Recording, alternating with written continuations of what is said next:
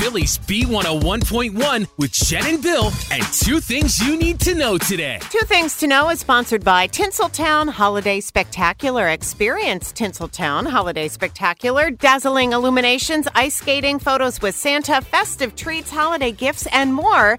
Tickets are limited. Plan your visit today at tinseltownholiday.com.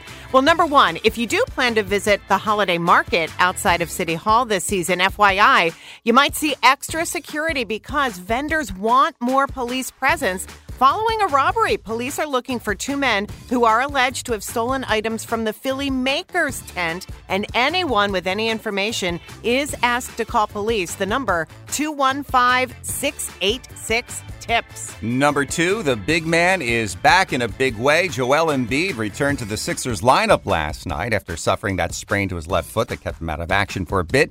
Embiid scoring 7 of his 30 points in the final minute, including the go-ahead 14-footer with 18.6 seconds left to lead the Sixers past the Hawks 104-101. 101 works for us, not so much for Atlanta. Those are your two things on Phillies B101.1.